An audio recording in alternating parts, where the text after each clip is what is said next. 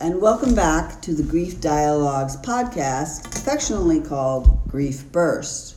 This is Elizabeth Copeland, author, playwright, and founder of Grief Dialogues.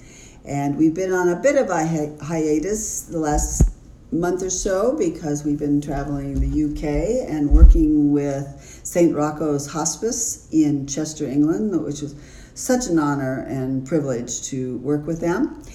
But today we're back in Seattle, and today we're talking with Elliot Rose, who is the author, writer, and voice actor for Work of Love. Welcome, Elliot. Well, thank you so much for having me, Elizabeth. I'm just thrilled, as you know, Elliot, and our readers know, that our listeners rather, that we focus on the motto, "Out of grief comes art."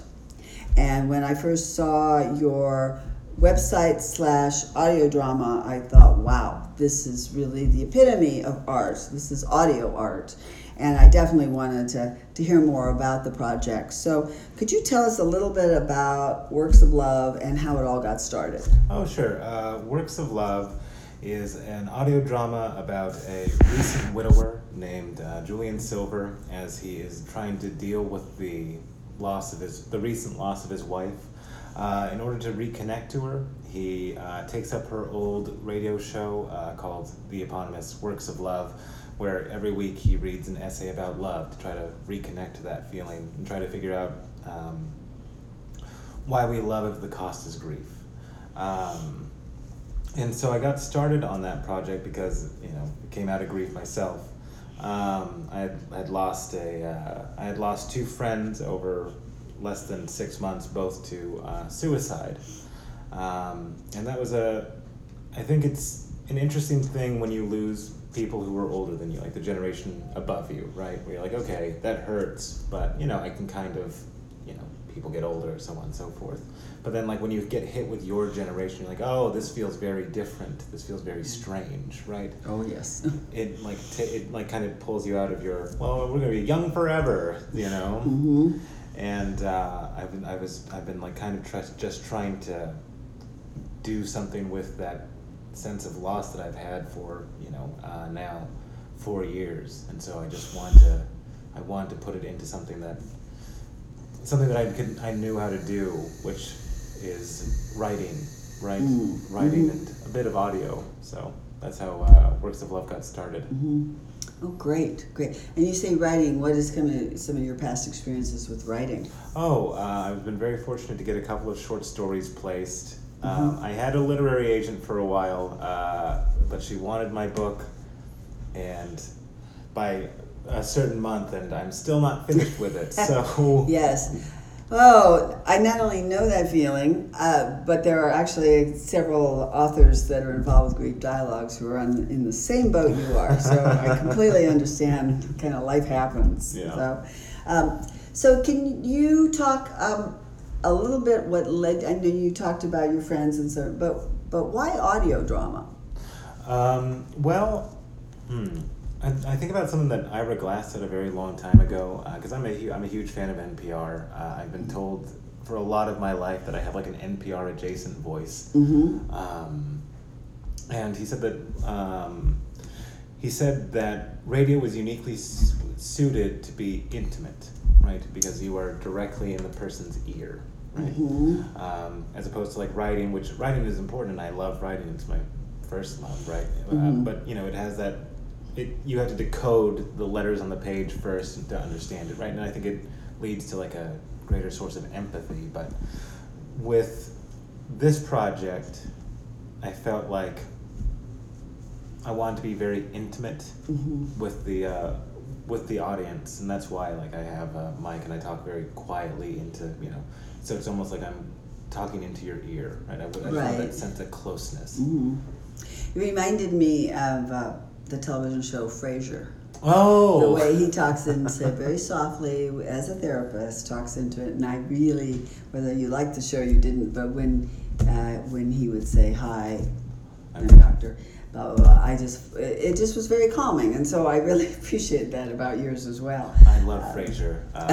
Yes, Such a great. that is a great show. That is a great, wonderful acting. So, as you know, Grief Dialogue's motto is "Out of grief comes art." big supporter of that. And Works of Love definitely falls in that category. Would you define your mission, work, purpose in the context of art? Yeah, I most certainly would. I think of something that Alan Moore wrote a very long time ago. Well, I guess in the 80s. That isn't too long. I was born in the 80s, so it can't be that long ago. But he wrote that artists use lies to tell the truth. Ooh. And so I think that's what the goal of this is, in the grief dialogues themselves. Right? Mm-hmm. That is what we're all trying to do. Absolutely. Oh, I'm writing this down because I really like that quote. Thank you. So, what's a common myth about grief, and how can you debunk it? So I think a common myth about it is that I think a common myth is that people want you to get over it more quickly, right? Oh, yes. And I would just say that and I think the reason why people want you to get over it, have a preset amount of time, oh, you're still bummed out about that? It's well, yeah, it was a big thing to me, right? Is that I think people just, when you were grieving, people don't like pain, right? We try to dodge it. Mm-hmm. And so when someone's grieving, they are openly in pain. And there is nothing that the bystander can do to really alleviate it. You can't be well, let's go play some basketball and you feel better. It's well, I'll be distracted, but I'm still gonna feel sad. Yes. Right? Yes. And for those people that say oh, you should have a certain amount of time or you should get over it, right? It's how many people have had a childhood pet that they still think about and still mourn, right? And that was years ago. I have a dog that I still get sad about, Fluffy. Right. Right. Yes. And so I think everyone has that sort of experience where there's something that happened when you were many years ago that you were still somewhat sad about, or it's not a consistent sadness, but it's a wave of sadness that all of a sudden hits you. Yeah. And it can be totally unexpected. Right. And oftentimes it is. That concept, metaphor, analogy, whatever you want to call it, about a wave, I find that to be just spot on, because I can be going about my daily tasks, but something minute might trigger a memory of my father or my mother or my cousin or any number of losses that I've had. And there is literally a wave washes over me, a wave of sadness. And I don't necessarily break down in tears, but I definitely feel that kind of overpowering sense of grief. And so I love that word, wave.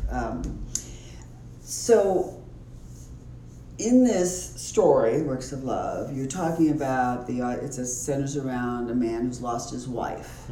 And I realize your audio drama is meant for all forms of grief, all situations of grief. But is there anything that you've learned from doing this Works of Love that would be maybe a little bit of advice to someone who's recently lost their spouse? I think I would refer to, I've been fortunate enough that I haven't lost a spouse, but my friend, I got to watch his wife deal with his loss, right? And she has been enormously brave and enormously strong, and I mean that in two separate ways. She's been strong in that she's been able to face it, and she's also been strong to allow herself to be vulnerable in front of people, right? So I would say that I think it's one of the things that, because I have a history, or I have a history of working in the oncology field. I still work I'm still adjacent to the oncology field, and so one of the things that the survivors would say is that there's this push for you to be a happy survivor, right? Well, I beat cancer and yay. It's well, I still had to brush with mortality, right? Right. And so I think with my friend's wife, I think one of the most courageous things that she's done is that she has been bravely human. Oh, good one. Yes. And I think that is enormously, that would be what I would take away from her, is that it is okay if you have good friends, and I'm sure that a lot of people do, they will be there for you when you need that, when you are showing all your cards. Show your cards. People are kinder than I think we sometimes think, or we get in our head that we're a burden. It's well. Right. you're not a burden. People want to be there to. A lot of the time, people want to be there to just be there. Right. Right. And I have found from personal experience that when people say, "What can I do to help?" they really do mean it. And the fact that they're putting the burden on you to come up with something for them is another matter. Mm-hmm. But just recognizing that they really are there, and easily can say, "I can't think of anything at the moment," but keep in your heart that they were sincere in their offer. So I appreciate that. So are there any resources that have really helped you in your journey? And in particular, because Grief Dialogues is kind of, we're going to start delving into more of the effects of suicide. But are there any resources that have helped you that you would share? Oh, yes. I have two, actually, that have really been a balm to me. Mm-hmm. I would say first off is Mr. Rogers. Oh, really? Tell Yes. me. I think like Mr. Rogers is just like still a safe space for you to be, especially like, you know, if you were familiar with the man when, you know, he was still alive. Right. You know, it was just always like a place that felt like, what is it, like a neighborhood. Right. That you could be safe. Mm-hmm. And he has this one great episode about where he talks directly into camera about like grief directly. He talks about like losing his pet and how he felt about it, and just being open about like how sad he was about losing his dog, right? And so I just think about that, like, you know, just watching this man, you know, in some ways was, I think, a saint, just be so open.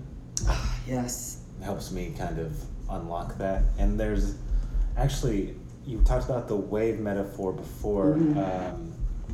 There's a thing that I read on, what's it called? On Reddit about, that I took inspiration from, and that's, it's called G, as in God, Snow, on Grief. And it's very long, but I'll just excerpt a part of it. Okay. He goes,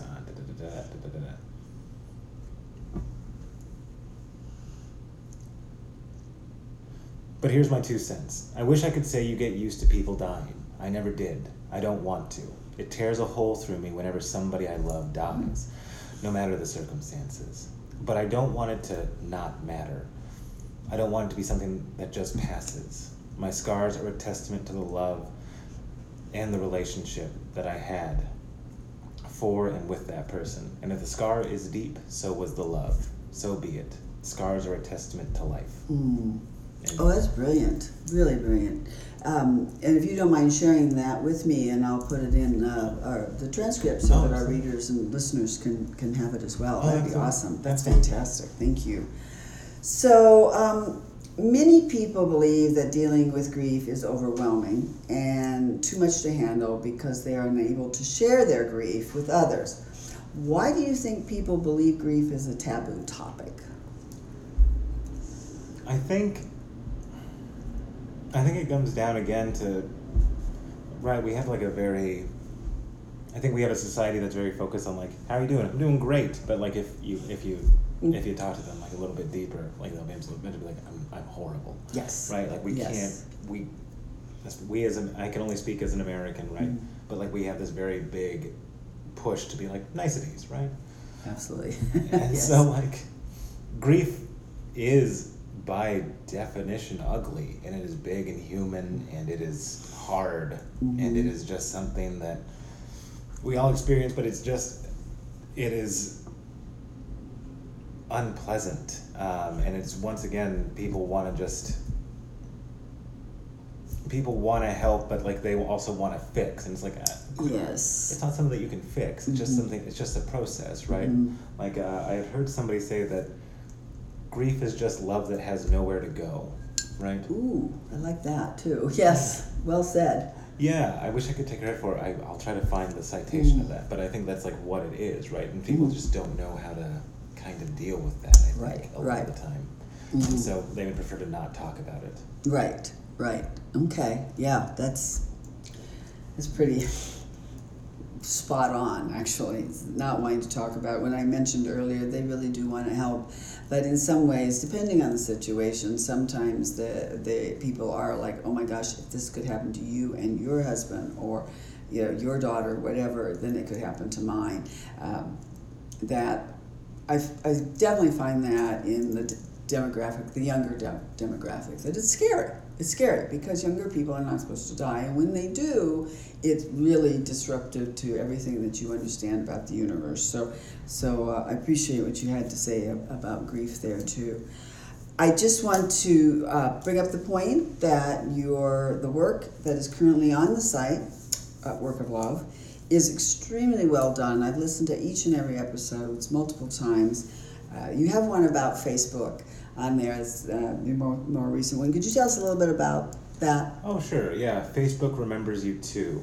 That was actually inspired directly by my friend whom I lost in 2015. And it actually happened when, like in the story, like Facebook just says like, hey, it's Steven's birthday. Wish him happy birthday. You're like, well, Yeah. I certainly remember this day. It's very important to me, but it's like just having that just in your face. Right. Right. And so that story revolves around talking about what it's like to have these electronic reminders of these sorts of things, and trying to figure out, okay, so Facebook wants me to say happy birthday. Right. Right. So I'm not going to say that because there is no birthday anymore. Right. Right. And so it's trying to figure out what I'm going to say to you on this day. Right. And something that I wish I had been able to say before. Yes. Before this. Right. So I'm just going to write to you, even though I know you won't read it, that I love you. Right. And I hope that somehow it reaches. Right. Yes. Well, and that particular episode really sparked something for me. I have a very, very close friend in England who lost her husband a couple of years ago, and of course Facebook pops up with a memory, and it's a love-hate relationship. She, of course, she thinks of him constantly, so it's not like, oh gosh, I wasn't thinking about him and now you've popped this up, but it's a memory, and it can be, depending on how you're feeling that day, it could be a happy memory or a sad memory. And I really felt for her and with her this, we were just traveling together, and I really started to understand the power of social media reminding you, and the power could be good power or it could be not good power, and that episode really resonated with me, and so I direct all the readers and listeners to check out that part of Work of Love, and also that this podcast will be airing probably Monday. What is Monday? Monday, August 4th, 5th, 7th. No, it's not the 7th. It's going to air Monday, August 5th. But you typically, and you're starting up again, where you will be posting every Wednesday. Is that correct? So you'll have a new post August 7th. And tell us what the title is going to be. That one is called Myself Forgetting. Myself Forgetting. Great. Okay. Thank you so much, Elliot. I can't wait for you to be back here. And we're going to start featuring your episodes and on our website and in our social media. And I really direct everyone who would like to hear a true work of love that's also a work of art to please check out Work of Love, and all the information will be on our website. Thank you so much. Well, thank you, Elizabeth. It's been a pleasure. Thank you.